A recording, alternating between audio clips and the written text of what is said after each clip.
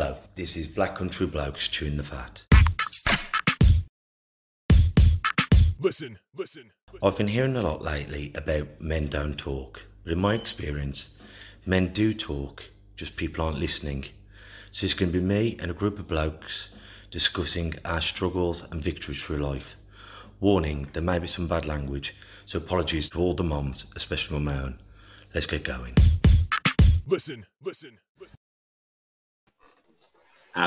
This is Black Country Blokes chewing the fat with me, Kev Dillon, Lee Cadman, Craig Pinches, Aaron Dew, and our special guest today is Alexander Walker.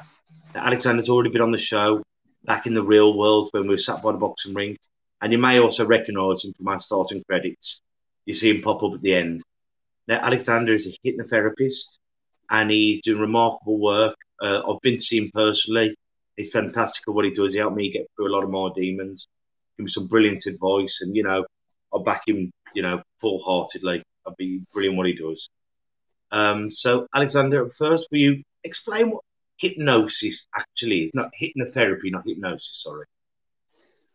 Yes, thank you for having me on today, Kevin. So hypnotherapy, we are using the power of the unconscious mind to help the client or patient resolve their issues. And it's basically getting them into a state of relaxation, very similar to how you would be just before you go to sleep. This is kind of a deeper state where you are still conscious and aware of everything. And then we access the potential of your unconscious mind to find answers that you already have. Because the idea here, like in counseling, for example, is that you already have the answers. The client already has all the answers, all the energy, everything they need to solve their own problems. So it's about getting them to find the answers. So we don't really tell them what to do. They discover for themselves what to do. And then we somehow wrap that all up into a nice relaxation technique to get into them moving forward afterwards, after the session. I mean, it's brilliant. And so I've worked with Nick Davis as well, who also very good. And it's a very weird sensation. The more you do it, deeper you go into it, don't you? But I remember when we've talked about it before, and people think, well, how about if at any stage, if you're not comfortable, you can wake yourself up, can't you? It's not like in stage hypnosis, like in Las Vegas, where they're making you walk around pretending to be a chicken. It's if anything goes against your core values, you're still conscious, aren't you? Absolutely. This isn't anything to do with what you just referred to. This is about therapy, and it's about the client being in control. Okay, so this is full transparency. We clearly explain to the client what's going on, what's going to happen. They're aware the entire time. And at any moment, they can stop. They can open their eyes, stand up and leave, or whatever they want to do. Okay, this isn't about manipulation. This is about helping them and relax and guide them to find their answers, to achieve the goals that they want to achieve. So again, they tell me what they want to achieve, and we only work on that. I remember when we were working with each other, it must be 2 years. It was, in fact, what started this up. So I was having problems, and I remember you saying, why don't you get yourself a hobby? And I was saying, well, what am I going to do, Pilates or yoga? And then I'd been on Aaron's show earlier in the year on Find Your Voice, which is a brilliant podcast. If you want another podcast to listen to, please go up to Find Your Voice. And I was his first guest. Then I was invited down to a radio show in London, and I was thinking, I can do this. So I got us four together, and you're the reason that gave me the confidence to start this up.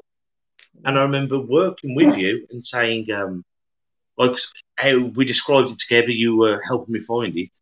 And I was saying, I'm meeting the world with a doorman. And if they can fight the doorman, then the diplomat is behind him. Then with your help, I said, haven't you got those in the wrong order? Have the diplomat at the start, and then the doorman's there to back you up. And by saying that, it opened so many doors in my mind, saying, I'm meeting people with aggression, and then they're retaliating with aggression. And by talking to you and working with it, it brought me on leaps and bounds. That's wonderful, Kevin, and thanks for sharing that. And I just really want to emphasize that I didn't give you the confidence. You found that confidence in yourself, like you found the answers in yourself. Again, that's what we do. We don't give you anything. We just well, if anything, we support you in finding those answers. So you did all that yourself. That was amazing work that you did. I couldn't have done that without you. So thanks to you. But I mean, have any of you lot ever done hypnosis? I have. Yep, I have. So I initially thought it'd be like, Paul McKenna show where you literally put to sleep. And I remember the first session I ever had. So I went for two reasons. I went, one, I used to suffer with binge eating pretty excessively. So having lost so much weight and suppressed myself from, like, should we call them nice foods? I used to find myself gorging every single weekend. And I'm talking 10 to 15,000 calories every single Friday, Saturday, Sunday, which was not great. And alongside that, I was just starting a master's course, and I was always a shy kid growing up. So I was always a quiet one until you got to know me. And I said, I want a new chapter in my life, that when I start this master's course, I don't want to be the kid at the back. I want to just be myself, how I normally feel with, a bottle of beer in my hand. And I went to this lady, and the first session, I remember thinking, why am I paying for this? Because again, she was kind of, it felt like affirmations. I didn't fall asleep or anything until probably the last 2 or 3 minutes where I felt myself dozing off. But anyway, I stuck by it. I trusted the process. And since that day, well, firstly, nobody knew that I had anxiety or shyness during my 2 years of masters. So it definitely worked in that respect. And in terms of binging, from somebody who used to binge 3 times a week, I've probably binged 3 times in the last 6 years. And that's normally if I'm intoxicated with alcohol. So my experience with hypnotherapy is like amazing. Like I recommend it all the time. I think it's such a powerful thing. And you just said something there, Alexander, which was interesting, which was that Kevin kind of did the work and he found that confidence. And as you were saying that, I was thinking, yeah, somehow, some way, through what I went through with the hypnotherapy, I found my confidence that I wasn't the shy person. So I'd recommend it to anyone who's struggling in any facet of their life. I'm not sure how far it extends to, and maybe that's a question you can answer. But for myself, for binge eating and anxiety and shyness, it was brilliant. I also think, like, when you go to these things, whether it's hypnotherapy or counseling, you've got to go with an open mind. You want to go because you want it to work. And it's like coming up to the boxing gym and saying, I want you to teach me how to box, but my dad teach me how to do this, and my brother's taught me. You can only learn if you're willing to listen to the teacher. If you go with saying this isn't going to work, maybe you're not in the right frame to do it. What would you say about that, Alexander? I think that's probably one of the reasons why a contract is so important. It describes what is expected of the client, what is expected of the therapist or counsellor. And a free consultation, I always give free consultations. I'm sure other therapists and counsellors do as well. So you can answer all of those questions. And I always make sure those questions, which are usually asked, or even if they're not asked, they're usually there in the mind somewhere. I usually make sure those are all addressed, because you can go and sabotage it. And we do expect some self-sabotage. It's expected in the therapy, but there needs to be a realistic expectation of what's going to happen. Why do you think people self-sabotage? I think we all are aware of the idea that change is scary, and it's a simple idea that change is scary, and it's about what can I deal with? Can I cope with how life was, with all its limitations and stresses on me? Can I cope with that, or is that enough? When is it enough? And if it becomes too much, that's when we usually see clients come for therapy, because they want to say enough is enough. I don't want to live the way I used to live. But then we start to get that shift. The shift starts to move, and then there's that people in their lives start to notice that they are changing, and they also may not like it. There's some resistance, and that person can get a little hostility from their family, from their friends, from their work colleagues. That person starts to stand up for themselves. And that is also part of the change. So they're going to start to feel, some of them, that they're being persecuted. And then it's natural to then blame the therapist, or then say, you know what, I don't want to do this anymore. It's not worth it. And then go back to how they were. So change is scary. It's new. And it's sometimes it's a way of saying goodbye to certain things. Again, we mentioned earlier about loss. Sometimes it is the loss of the old lifestyle, old activities, and maybe some unhealthy relationships. So that's a big ask. And we really want to make sure the clients understand this, because sometimes they're not aware of what might happen once they get to the end of their goal. And that's going to be beneficial for them, but it does also include losses.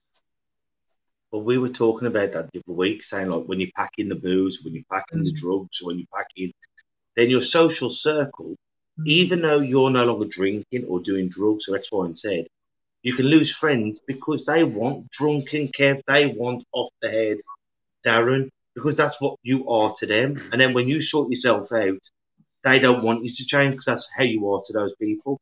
Exactly. And then they have to look at themselves, and they don't like that. Because then it's well, he can change or Kevin can change, and that idea is scary. Or maybe I should change. There's things that I don't like about myself, and of course, rather than look at ourselves, we then project that onto the other person. They're the one that's a problem, not the stuff I do. It's their problem. They're the ones, and they persecute that person, sadly. And how many years have you been doing this for now? I think about 3 now. I think 2018 to 19, 20, about 3 years now. I'm also training as an integrative counselor as well, because I really feel the counseling is beneficial, helping people have a voice. Because hypnotherapy is essentially techniques, in my opinion. And integrative counseling also adds things like person-centered approach. There's been scientific research that states it doesn't really matter what kind of modality or approach you use. One of the best measurements of success of therapy is the quality of the relationship between the client and the therapist or counselor. So this comes under a lot of person-centered style counseling, and I really just want to get better results for the clients.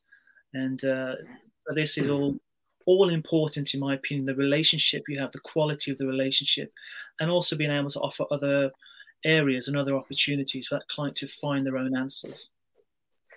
Have you felt with the lockdown being how people, I could go and see a dentist and have the dentist in my mouth. I can go and have a chiropodist, cut my toenails off. But in a lot of circumstances, you haven't been able to have a client going into a counsellor, hypnotherapist, NLP practitioner's office wearing the appropriate PPE. What do you think about it? I think we're still dividing the physical health and the mental health too much. Well, I mean, that's an interesting point. I think for me personally, I have seen the value of doing online therapy, online counselling. It can be achieved. There are some limitations to that. If that's what you're asking, I'm not sure. Maybe did I miss? No, I mean, that was one of the questions. How do you find it in the real world to the virtual world?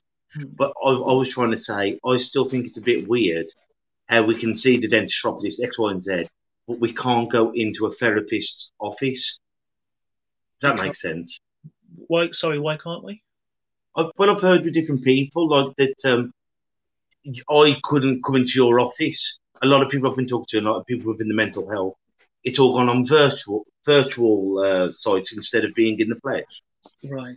I see. I think that's, yeah. Okay. So I know some counsellors and therapists have a large area room, and they've got like a proper exit. They can come in and leave. And I know other counsellors like myself, we don't have that space for that. So I don't know about the dentists and the chiropodists and the doctors. But that's certainly an interesting point you're raising. Why can't we do that? I don't know. This is a personal thing with the counsellors as well. They may not want to do that. They may have other responsibilities at home that they have to look after. But online works very well. Telephone as well. We even have email and texting therapies services as well. So there are a lot of opportunities. And there are counsellors out there that still are able to offer that face-to-face because they have the room space to do that. That's good because, as I say, even though we're in 2021 and everyone's talking about mental health, a lot of people still see the physical health and the mental health as the physical health is real because you've lost your eyes, you broke your nose, your legs fell off, but then there's still that kind of stigma of I've heard of mental health, but is it all a load of cobblers? Kind of attitude. I mean, I guess that's a common That's a common attitude for some people. You can't see it, so it's kind of like it's not there. But the mental health can, of course, break out in physical illnesses, high blood pressure, angina, things like strokes. It is real, and I think it's the next part of our evolution, isn't it? To come to face to accept that our mental health awareness is something real, and we do need to work with it. Things like attachment issues, you can't see them, but you can see the behaviors and how they affect in later life. All this information is there. It's been there for years. We just need to, I don't know, encourage people to look at their history, look at what we've been doing, and be ready to accept the truth, I guess. That mental health is there, that the evidence is there, and we do need to be addressing it in every day and make it a part of our lifestyle. That's what I'm saying. Well, yes, and it's not just a throwaway word, is it, mental health? It's not like through the lockdown we've all got used to saying social distance. I saw my mum, but it's a social distance. Mental health's been around forever, hasn't it? But hopefully we're moving in the right direction of normalising it, or not normalising it, but accepting it for an actual thing. Well, yeah, I think perhaps hundreds and thousands of years ago, we were all a closer collective society, and perhaps Western society now, especially with technology, we go to our own rooms, we have our own mobile phones and devices. There's much more loneliness there now.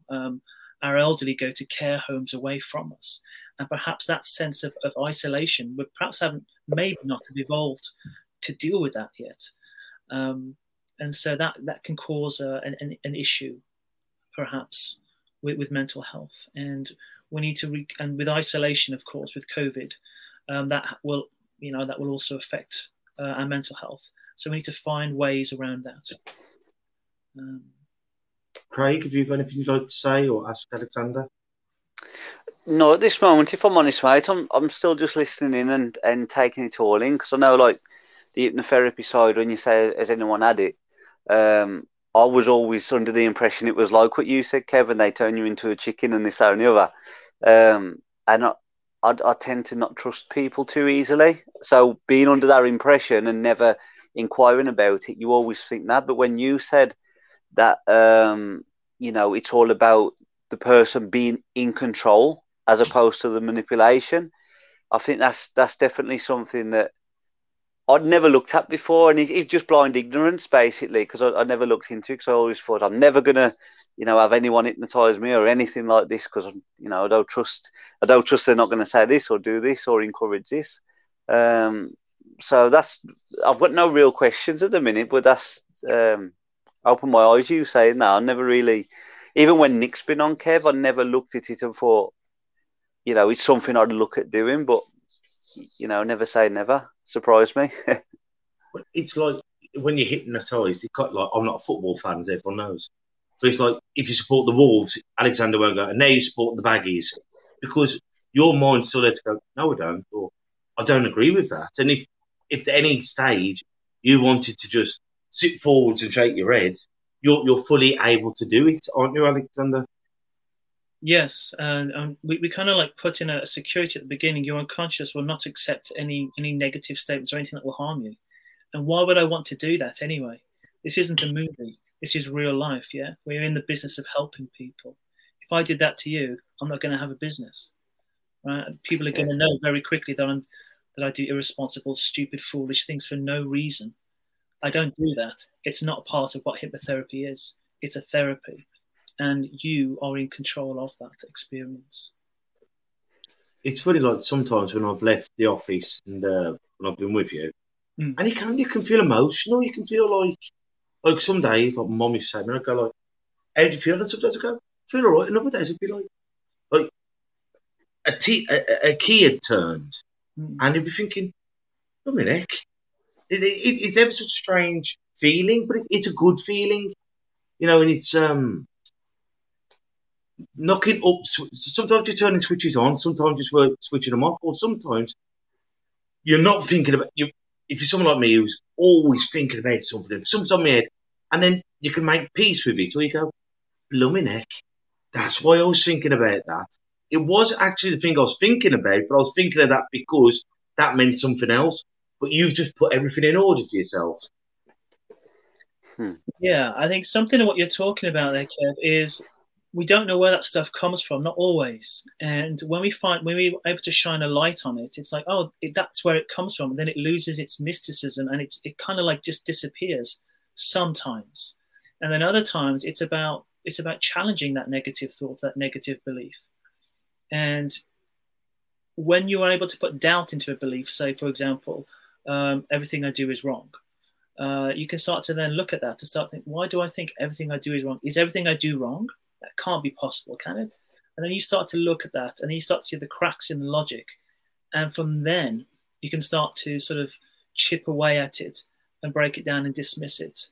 But again, it depends what kind of therapy you want to address, which issues, because that is definitely part of something else. And if you want to get rid of that on its own, you can use that. You can use hypnotherapy for that. Or you want to talk about it a bit more, find your own voice and find why those things are happening, possibly counseling, because it's a lot longer, you can explore a lot more, would be a benefit to you as well. I think all of the therapies have some value, is what I'm trying to say there.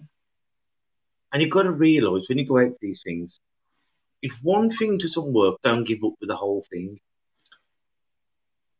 It's like going to a restaurant, isn't it, and having a bad meal. Do you give up on all restaurants because you had one bad meal? No. Or do you give up on steak because someone overcooked your steak? No. You go to another restaurant, or maybe the chef had a bad day or something. Maybe you go to another restaurant or something else like that. Don't give up on therapists. You've got to find the right one for you. We don't always gel perfectly with everyone we meet, and that's okay too.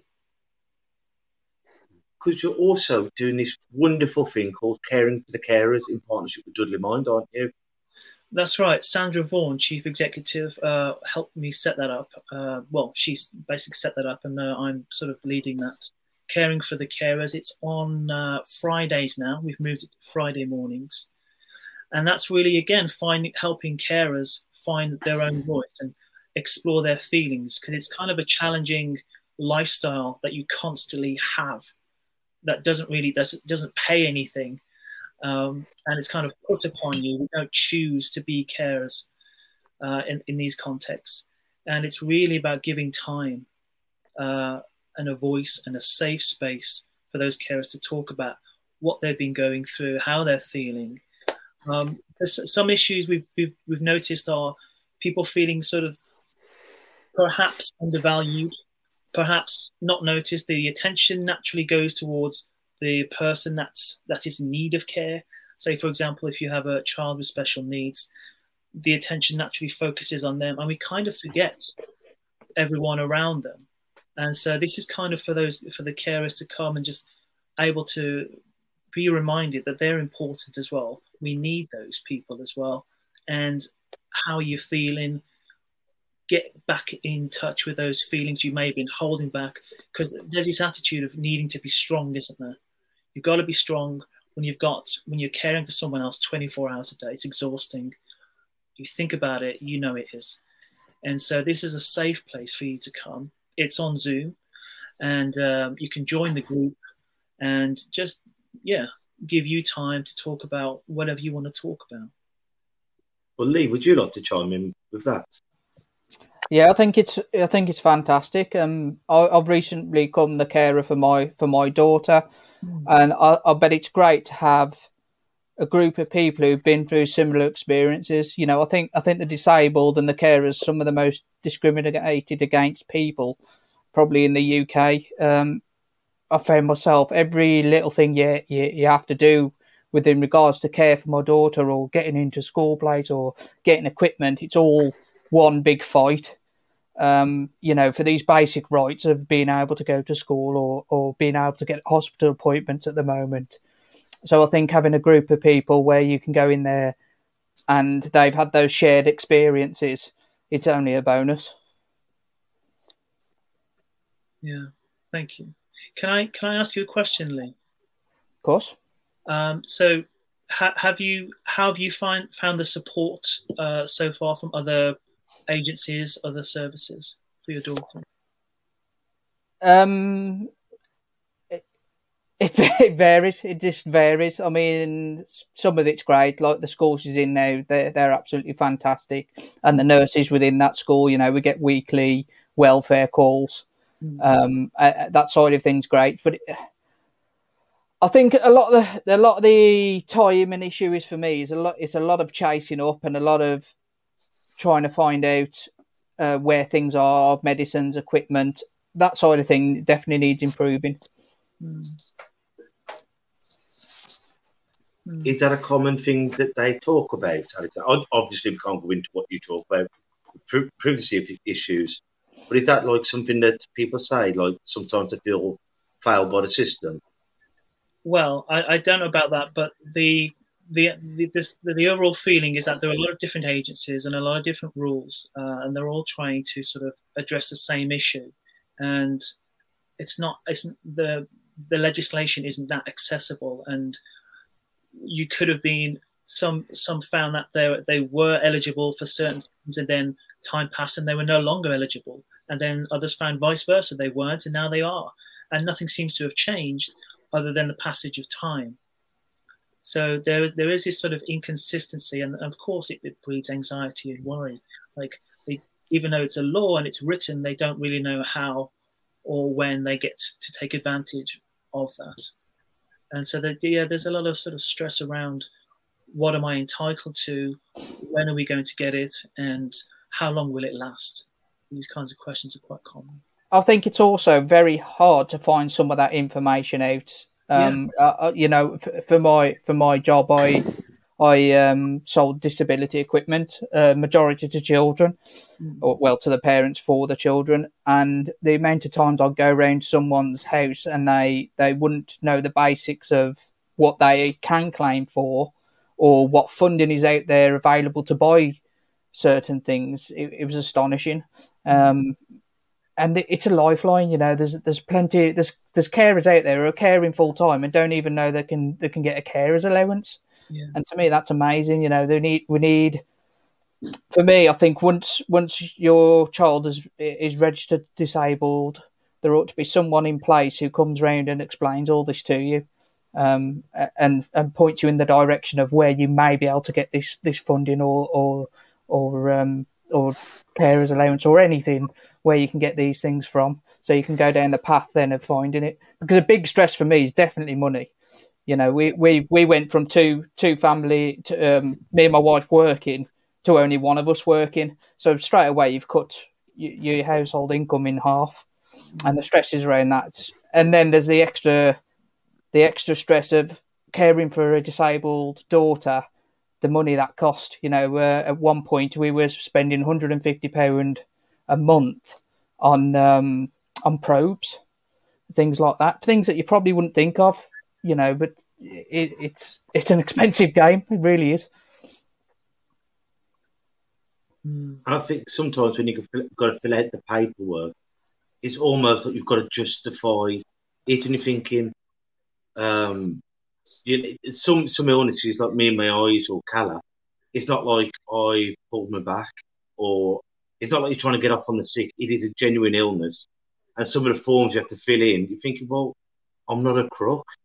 I'm either disabled or my child is disabled.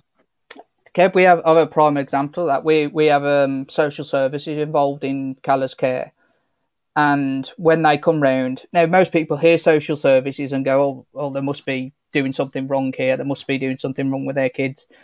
And when the lady comes round and actually assesses us, it feels like that as well. She asked for the kids, the other two kids, to come downstairs if they're upstairs, so she can talk to them and ask how they are and whether they're happy. And all we actually have social services there for is because they provide 4 hours of care a week, or 4 hours that we can use for care a week for another person to come in. But we really, even the way the letters are written, once they've decided how many hours we get, you feel like you're in the spotlight, and you feel like you feel like they're looking for something that you've done wrong. Whereas that's not that at that stage. That's not their job. It's their job is to decide how many hours Calla extra care she needs. And it's intimidating for people. once again, Alexander, without digging too much, is that a reoccurring thing that people talk about? Absolutely. If you look at the guidelines for the British Association of Counsellors and Psychotherapists, and you compare that to the guidelines of social workers, the wording is very different. The counselling aspect is very sort of friendly. It's very person-centered. It's caring and supporting. With the social workers guidelines, it's very much you're an agent of change, and it's very sort of like you're going out there to prevent things happening. You're stopping things happening. You're doing the good. You're doing the good thing. So that they're out there active, trying to find, an issue that they can stop. The wording is very different. So it embodies that kind of attitude. Unfortunately, that's been my experience from reading the legislation anyway. Can I just jump in as well? Just on that, that's really interesting you said that. So when I went back to uni to do masters, it was actually in social work. So I actually became a social worker for a very small amount of time. So one of my work experiences was working with adults and doing some similar stuff to what you were on about, Lee, in terms of helping people with carers allowance and things like that. I think it was really a difficult decision for me giving up social work, because myself and my cohort, we joined that to try and change the world. As naive as that might sound, we genuinely wanted to help people.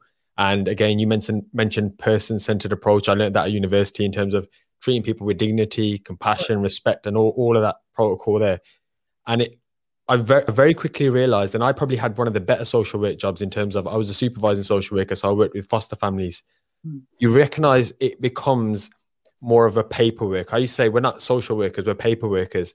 And to the point that you want to be out there helping families, telling them about all this stuff that they're entitled to, trying to support them. But what I realized was when I was looking around my peers, we were amazing people outside of work, but it's the moment you come into work, you're almost programmed just to abide by guidelines, a bit like an agent, to the point everything is a tick box exercise.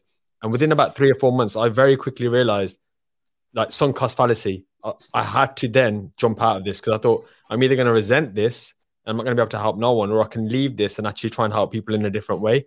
And my heart goes out to a lot of social workers, because I sometimes think they are the brunt of everything, but your hands are tied behind your back, because you're coming into the office and you're saying to your supervising manager, for example, and obviously they got their own stresses, that I need to be with this family for more than 4 hours a week or more than that.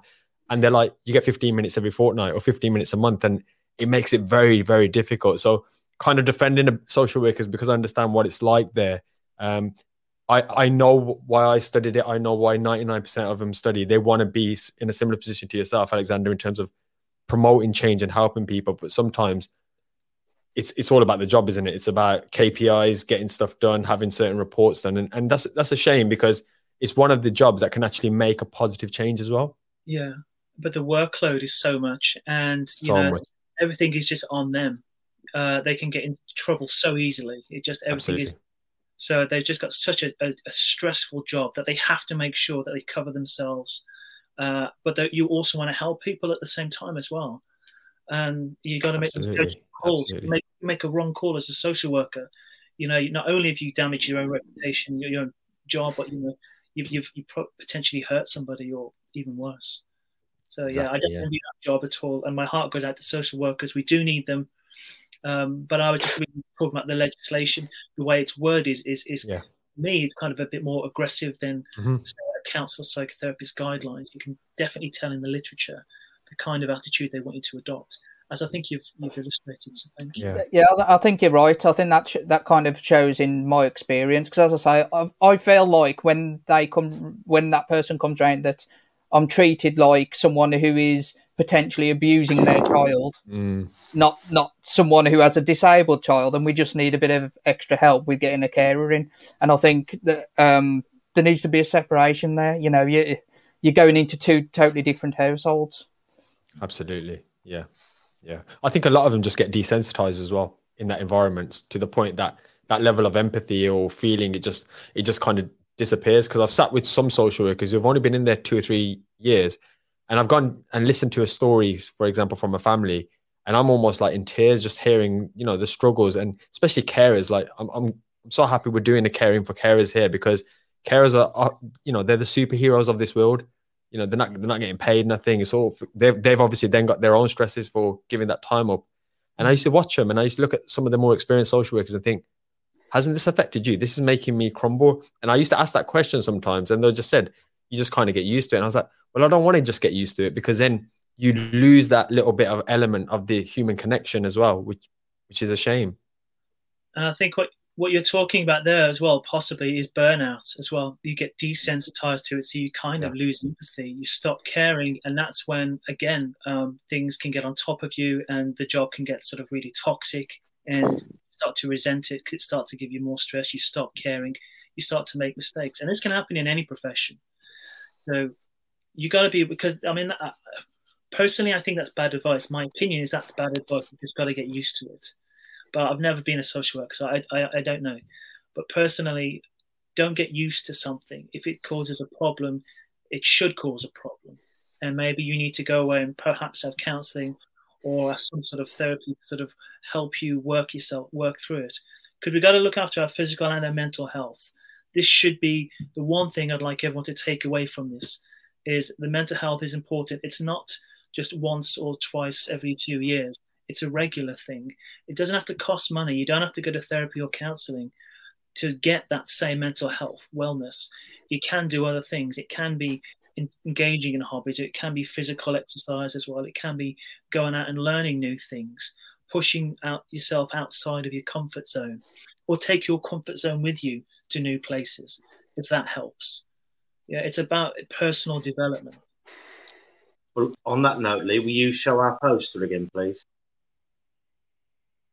It's a bit of a segue, but we're doing our support group every Wednesday, and it's for free. No money whatsoever for men over 18 years of age. You can come and have a chat from 7 p.m. to 9 p.m. At 8 o'clock, we have a little 10-minute break where we have a cup of coffee, cigarettes if you want one. And then in the real world, from the 14th of April, when the club's officially back open, we'll be doing a half an hour chat, 40 minutes boxing training. Then once all them endorphins are bouncing around, we'll warm down and once again finish with another chat. So let's get the physical and the mental body working together. So if you want to come to one of our sessions, obviously we're in the Black Country in Briley Hill. Please, what's our email address, Mr. Cadman? So it's blackcountryblokes@gmail.com. And if you could send that in within 24 hours of the 7 o'clock, just because you have to go through the COVID tests, just proving that you're well to come. Once you're there, you'll be temperatured, and we're sitting at a safe distance. So, yeah, I mean, Alexander, I mean, as I said before we come on, I said, have you got any tips or facts some tips that people can take away from this episode? Well, a lot of people lately are having a lot of difficulty sleeping. So I figured just a very basic couple of strategies on how to get a good night's sleep. Obviously, if you're in bed with your phone or watching TV, stop that immediately, put that away, because your brain is getting used to being active whilst it's in bed. We don't want that for this. So what we want you to do is put down your phones, turn off your TVs. If you're worried about trying to get to sleep, you lie down, and we want you to be in the moment. So we don't want you thinking about what you did terribly wrong 10 years ago or what you've got to do tomorrow. We want you to be in the moment, in the present. So I want you can practice this anywhere, but specifically in bed, you lie down and just notice how the bed feels against your back, against your legs, and how the duvet or sheets feel on top of your body, and how your head feels against the pillow. And notice the temperature, notice the softness, and notice anything else that you may be experiencing in that moment with you lying down in bed. And what I want you to do then is to start imagining or start remembering the last time you had a really good night's sleep and how that felt in your body, how it felt in your toes. Start imagining really, really sleepy toes and what that might feel like for you. And then imagine how that might feel like in every other part of your body. That real beautiful sleepiness in your body in that present moment in time. Okay. Because it's about being in the moment, and that's all that moment is for you and your sleep. So I want you to try and practice that, everyone, okay? And you can practice this when you're sitting down as well. if you just want to get that moment away from everything, where you're not thinking about what you have to do next, you're not thinking about what you have done yesterday or what you have to do in the future, you've got a moment to yourself. Think about that. Be aware of how your body feels and how it's reacting to the chair, how your feet are feeling in your shoes, in your clothes, underneath, and take that moment to be in that moment. That's all I have to say for that. So thank you. Because I think, like, with I went on tour with the boxing in 2019, and one of the coaches had his phone on, because I never have my phone in the bedroom. And we were sharing a hotel room, me and one of the coaches. And I was lying there, and every bloody 10 minutes or so, beep, beep, beep, or it'd flash. And I wasn't used to it. I was thinking, how can you switch off? Because that natural part of me would have to keep going.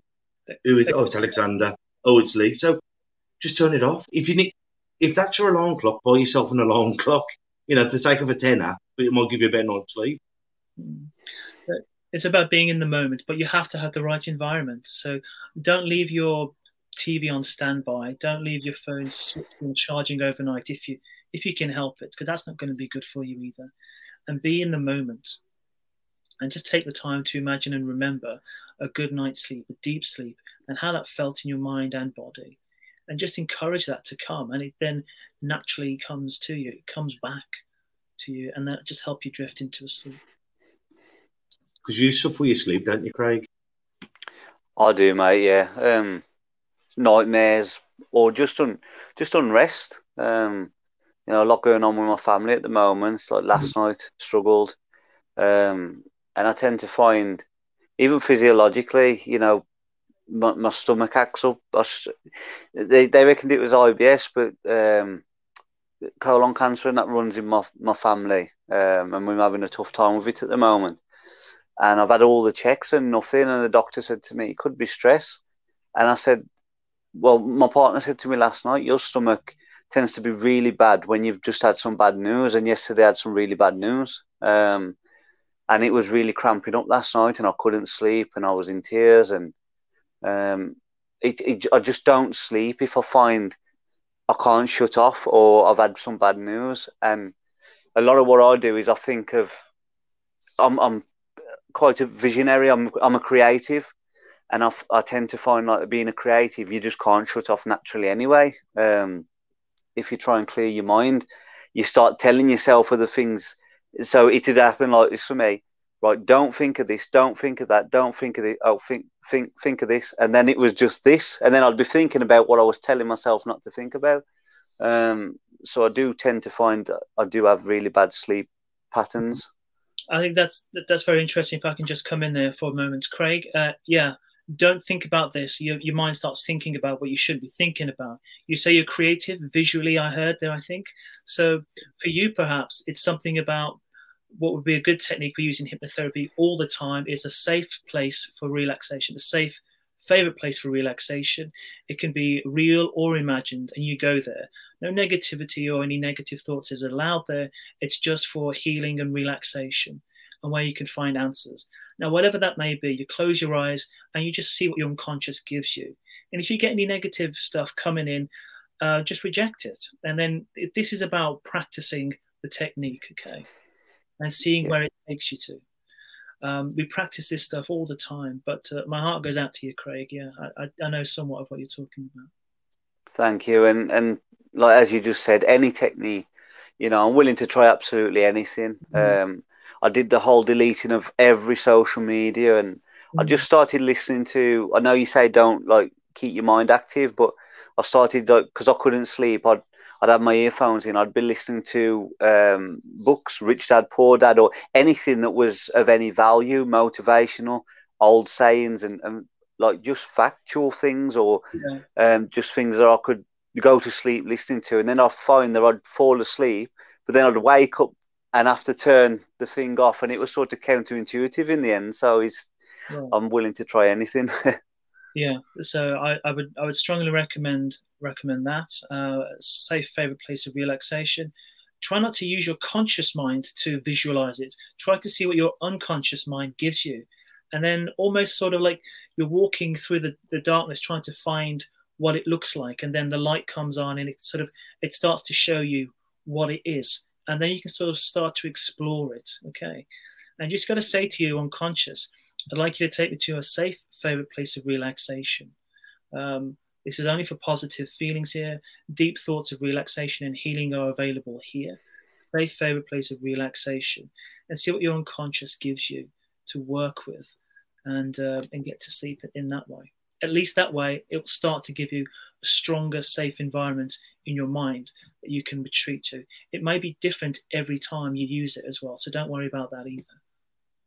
Okay, thank you for that, because I've been listening to you and I don't feel like I've been able to add any kind of value to the conversation, if I'm absolutely honest. So I've just been absorbing. So, you've just gave me something there that could potentially see me on a better path. So I really, really appreciate that. Thank you. Absolutely fine. You can use a countdown from 1 to 10 as well. With each descending number, you relax deeper, more deeper into a natural state of relaxation. Do it slowly in your mind before you then go to a safe favorite place of relaxation. The more you practice it, the better results you'll get. And that's all I can give you for the time being. But I still do that this day if I'm going through a big thing. Yeah. I get myself down, I lie down, I go, get my breathing right, and I'm counting. It's like 10, getting deeper, relaxing, 9, all the way down. And then I remember some of the stuff you got me doing, like I had to get a trolley with negative thoughts in, then I'll throw it on the fire. Then once all they've gone, then I everything is gone. Then I try and refill myself up, or I say, let it all the negative just go out of your fingertips and your toes now. I can't praise hypnotherapy enough. And so anyone, go and try it. Yeah, I think just check the training of the therapist first. Just do that, because it's not regulated. So just check that they've had at least a good year or so training before you go to them. Okay, that's my opinion. You're also saying off there about the power of words. Would you like to go into that, like how we're saying, like I must do this? Yes. So another technique, this is for people, and I think the majority of us feel this at sometimes. We don't feel in control. So this technique is to just ask yourself, write down 3 sentences of something you have to do, something you must do, and something you should do. Okay? And usually we do this, we get you to write that down, and then afterwards we then change the should and the must and the have to into choose. I choose to do something. For example, I must go to work. I choose to go to work. And see and notice in your body and in your mind any changes, any shifts that happen when you replace that. Because what you may find is that starts to give you a little bit more of empowerment, independence, that you are choosing to do it. Now, for some of you, it may be actually very difficult for you to do that for another sentence. It may be like, no, I can't do that. And that's also very interesting. And I'd like you to just explore why that may be difficult for you to do that. Because it may be that once you change it to choose to do it, you realize you're not doing it and you don't have a good enough reason as to why you're not doing it. So that's very interesting. So that's just a little insight that I can give you that you can practice on yourselves at any time. Okay. Hopefully that's clear. Well, it is, isn't it? When you go, I've got to go to the club tonight because I've got to get me running. But if you go, I choose to go to the club, I want to get my running, because if I get my running, I'm going to feel fitter. But that instance of, I've got to get it in, I've got to do it. And that old saying, by my age, I should be somewhere better now. I should have a missus. I should have my own house. And it's like, as you said, it's like your parents saying, well, you should be financially better off now. And by that word alone, that puts pressure on us, doesn't it? Yeah, who is telling you should be doing something? Try and think about who is telling you that, because that's probably not correct. You are where you are, and nobody could have predicted this. So you really are where you should be at this moment in time, whether you believe in everything has a meaning or not. You are where you should be based on your choices, and you have had choices. and these are your choices. You're just going to change that perception to realize that you are there because you choose to be. And even though we can't choose everything that happens to us in life, we can choose how we respond to this. I think I spoke about to Aaron, didn't I, about this, choosing response to something. And that will really help you feel empowered and create a more internal locus of control, to reference Carl Rogers, rather than have an external locus of control where you feel everything is controlling your life. You have this internal locus of control, you feel more empowered, and you can have a better attitude with your life just by changing a couple of those words as to what you feel you should do or will do or want to do, and what you choose to do. I think that's, if I can interject there as well, I think it's mad you should say about the things you are exactly where you should be. I mean, like, I'll try and tell myself that, you know, if I'd have, I don't know, made a success of myself 10, 15, 20 years back, I may have lost it all because I wouldn't have valued it as much. And I think a lot of my sleepless nights come as well because I put myself under so much pressure. Someone said to me lately, you're taking too much on again. Because I tend to find I burn the candle at both ends. I try and like master everything within a really short period of time because I feel within myself that I'm playing catch up for my 20s. There are late teens and early 20s. They're wasted just clubbing or having a drink and this and the other. So I'm trying to hold myself accountable for that now, but make up for lost ground. And I think it's just a vicious circle. Is that? So what do you do? Work-wise? No. So what do you do with that situation? You're burning the candle at both ends. You've got all these issues going on. So what do you do? What is the answer for you? At the minute, I just continue doing it. You know, I'll go from, if it's not education, it's this, that, and the other. And I'll just go from, if I've had enough, I've got information overload with that book, then I'll just move on to the next educational one. And I said to you, Kev, that lately I feel that I've reached our information overload, and I've said to my partner, I'll end up having a breakdown because I feel I'm putting myself I'm in the pressure cooker. So lately what I've been doing is I've just been, let's say, going on YouTube and just random topics like land navigation. I've been learning how to navigate land using a compass and a map, or lock picking, you know, and then very random subjects, but they're not ones that, they're more like of a hobbyist nature as opposed to trying to like make a success of myself. So I'm just trying to, you know, negate the pressure cooker, cool the pressure cooker down a little bit with some random subjects, but still learning, believe it or not. Just less sort of stressful. Yeah. Craig, can I just jump in on that as well? I might be completely segueing too much, but I find that personal development, it's a great thing, but it can also be a curse as well, because you almost get addicted to personal development to an extent. And it can cause either like analysis by paralysis, where in terms of you're just constantly learning and you're never actually moving forward or executing on something, or you have that feeling, and I think you suffer from this because I used to struggle with it, is that if you're not where you think you should be, for example, in life, you almost put it down to, I haven't worked hard enough.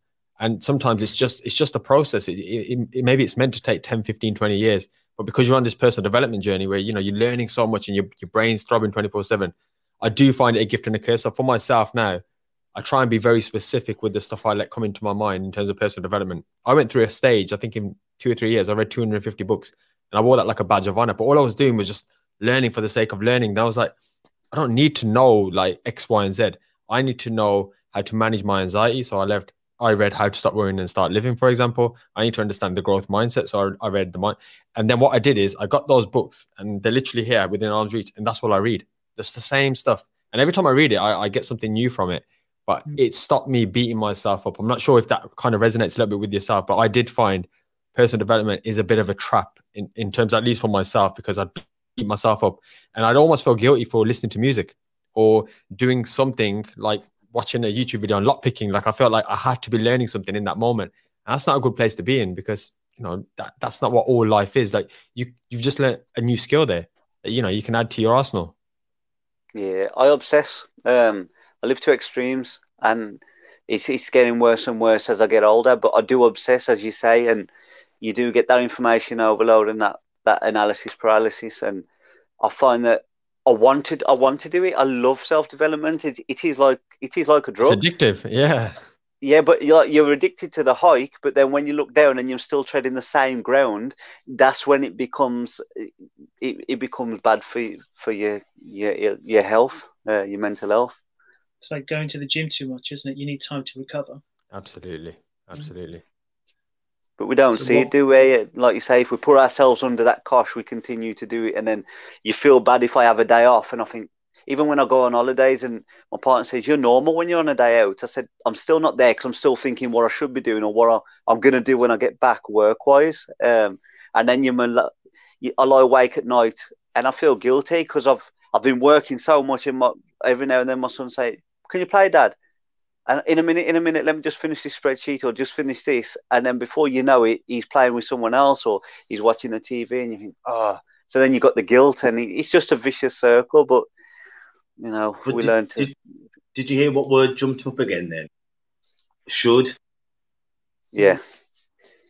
Every time I know what Aaron said, he goes, I shouldn't be. And it's a word that we throw around so much, but it's should is one of the worst words out there. You know what I mean? Because every time we talk about something negative, and both of you did it, should was in the sentence. Yeah. So it's like I should be doing this. So if I'm not doing this, then I'm not of value. If I'm not reading a book every so often, then I'm not of value. If I'm not doing the self-development, then I'm not of value. Who told you that? Where did you get that from? Because that isn't healthy, obviously, because you should be able to do. Sorry, I've done it myself. He's a hypocrite. But the point is, you should, because you're not doing it, you should be able to find the time for everything in your life, to look after this and to enjoy the moment, to enjoy the present. That's what you should be doing as a human being. But you're thinking, no, I should be doing this and I should be doing that. Now, perhaps I'm a bit of a hypocrite because I said should, but whatever you want, if that's your life, if that's how you want to live your life, then that's fine. But if it's causing you problems, how much of those problems are affecting your health? And do you want to do something about it? That's really what you must look at, I guess. And I think a lot of times we start thinking about where do other people see me? Or, as I said, by the time I'm 30, I should be married, I should have a husband, I should have a wife, I should have children. And you're thinking, why? The opportunity wasn't there, or the opportunity was there, but it wasn't the right opportunity because it wasn't with the right person. And I think we go too much on where we believe others think that we should be. And really, who cares what those other people think about my life anyway? Do you think it's do you think a lot of it is we've got so much to compare ourselves to of people age and whatever it is? I mean, it's like with time, when you say I don't have time and you spend too much time, back in the earlier days, it was sun up and sun down, and you knew you had we put ourselves down to seconds and minutes now. That I can only spend 10 minutes on this and 10 minutes on that, whereas back then it was sun up and sun down, and you had that amount of time to achieve what you had to achieve, make the ground up that you had to make. And now we're just down to seconds and milliseconds and minutes, and I think we hold ourselves too much. Even the invention of the mirror, we can see imperfections and flaws, and that can be a metaphorical sense as well. And I think that may be where it comes from. Even with me, subconsciously, I look and think, bloody hell, I'm 32 years of age. I've got 2 boys. I want this for them by the time they're my age. So then you're molding yourself accountable, and you're putting yourself to the minute of the clock, as opposed to saying, look, in this day, as long as I achieve this, it don't matter how long I spend on it. What do you say, Alexander? Yeah. If you're taking all that responsibility and you're owning it and saying, this is my responsibility, and that's what you're going to do, then okay. And if it's causing you problems, sleeplessness, physiological symptoms, anxiety in your stomach, then that's something else you need to look at, right? And it sounds like you kind of know, because you talked earlier about the pressure cooker.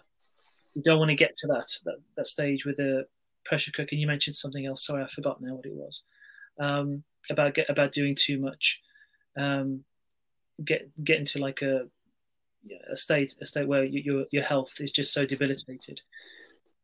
So you have that idea of where it might go wrong for you. That's why I asked, so what do you do? So what are you going to do about it? So you're aware of it. And now's the time to find that answer, Craig. Thank you.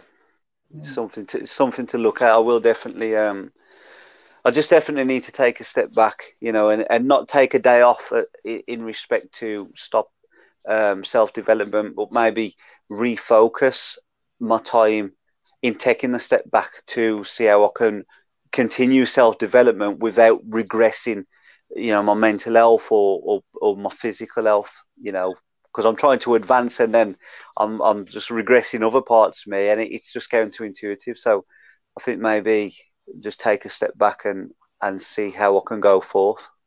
Can I ask a question, Craig? Sorry. Oh, just a quick question. Like, after every time you read a book, how many times you go, "Well done, Craig, you've just finished Aaron Jew's autobiography," or "I've learned how to pick a lock now," or are you like, learn how to pick a lock, and as soon as you've learned it, Googling something else? Maybe you've got to just give yourself a day just to go, well done, I've done that, and absorb the knowledge. So I never do that. Like, if I read a book, not only do I read the book, but I've got paper the side of me.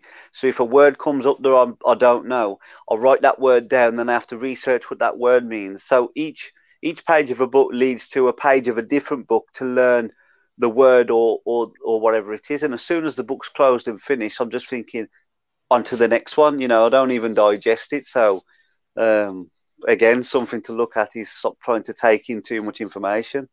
I think this is where we get self-development wrong, though. Self-development's about experiences, not what you're reading. Ultimately, you could read 3,000 books. I was very much like Aaron. I could read 10 books in a week at one stage, quite happily. But the problem is, if you're reading 10 books in the week, you're not actually experiencing anything. And what knowledge are you actually gaining if you're not following through with that knowledge? Very true. Before we finish up, I think we've had a couple. Have we had a couple of questions? I've seen something pop up. I like how you threw that back to me there, Craig. Yeah, I started saying we've had a couple of questions, and I thought, bloody hell, I've signed myself up here. But you might as well carry on now, Lee. Now you're talking. Very well. Let's get rid of that other banner first, and then. Okay, so Gemma Hawkins asks, Alex, do you think this is the fault of the parents and educators, not wanting to blame, but where does this voice come from? Okay, well, thanks, Gemma. So do you think this is the fault of parents and educators? So I'm not entirely sure what you are referring to, but you mentioned the voice, not wanting to blame, but where does this voice come from? So going back to childhood, definitely parents, adults, and your peers will impose opinions and expectations upon you. And what we do is we internalize those from parents, adults, like teachers, and our peers and siblings as well. And we form opinions, and those voices, those internalized voices become part of the external experience. It could also be movies and TV shows as well. And also, very subtle advertising gives us or implies expectations of us. So it may not be specifically what he or she said, but it could be, again, part of the culture. I know you've spoken about this before, Kevin, the cultural expectations of what you need to do to have the perfect body to be married. You're not married yet. You don't have that perfect body. It doesn't need someone to say it specifically, but it's implied a lot. And that's what we need to be aware of. So it's about finding your own identity. What do you really want? What's going to make you happy? And why is it going to make you happy? Finding out what you really want, I think, is the primary purpose you should be looking at in this life. What do you want? Or basically, before that even, who are you? Who are you and what do you want? And then by that way, we know who we are, and we know what we like and what we don't like, and then we can sort of dismiss those intrusive opinions of others that don't fit our self concept that is truly ours, our true self. I hope that answers. Thank you for writing in, Jim. Sorry, that's just nice comments. The rest, so I've been putting those up on the screen as we've been going along. So no question. Would you also, before we round up the show, Lee, do you want to tell them about our new website? Yes, that's been running across the bottom as well. So it's www.theblackcountryblokes.co.uk. We've got merchandise on there, and every profit we make from that goes back into our men's support group, just to fund things like teas and coffees and things along that line, and any future plans we have. So please go on there, take a look out, and hopefully you'll buy some stuff off there. We do a hoodie for 20 quid. I don't think you can beat that, to be quite honest. It's good quality, let me tell you. Is there anything else, lads, before we wind down? Anyone wants to either ask Alex or just to mention? Just to thank you. Thank you for sharing some of the tips. I think even the sleeping stuff is really, really useful. So I appreciate your time. My pleasure. Yeah, I'll ditto you, Aaron. I've definitely had something from you that I can take away and try over the next couple of weeks or couple of months. So, I really do appreciate it, because you get to a week's end sometimes and you think, where do I go from here? I feel I've tried everything, but I've not tried that. So, thank you from the bottom of my heart. My absolute pleasure, Craig. So I'm just going to advertise Tuesday show, Alexander. So while I'm rabbiting on, have a think about any sayings, quotes, expressions that have either helped your client or helped you. On Tuesday, we've got Charles coming on, who is the head coach, I believe, at Droitwich Boxing Club. I've known him as a boxer for years. He's a therapist of some kind, we'll tell you more about that. But he's coming on to talk to you about boxing positive, where we're getting boxing training work with Parkinson's disease. Now, my granddad Bernard had Parkinson's disease, and what a horrible, horrible illness it is. But it's proven fact that it's helping with their motor skills. So, you know me, two things I'm most passionate about, apart from my family in the world, is amateur boxing and mental health. So he's going to be coming on to tell you about all the wonderful stuff that he's doing. And that's Tuesday, normal time at 7:30. And as always, if you miss us on here, you can always catch us on our YouTube channel, which please take the time to subscribe, or on all good podcast platforms. And if you have got time for an Apple Music, leave us a review, because it just helps us climb the charts faster. It'd be handy if I get my words out. But Alexander, over to you. Any quotes, sayings that have got you through life? Well, I'm not really a quote kind of guy, but what I find really interesting is people's idea of failure, being afraid to fail. And failure is simply a part of getting to that success. If you imagine a toddler falling over, trying to walk, and getting back up again, and eventually the toddler does it. The toddler's not interested in people laughing at it. And, regular adults wouldn't laugh at a child falling over, a toddler learning to walk anyway.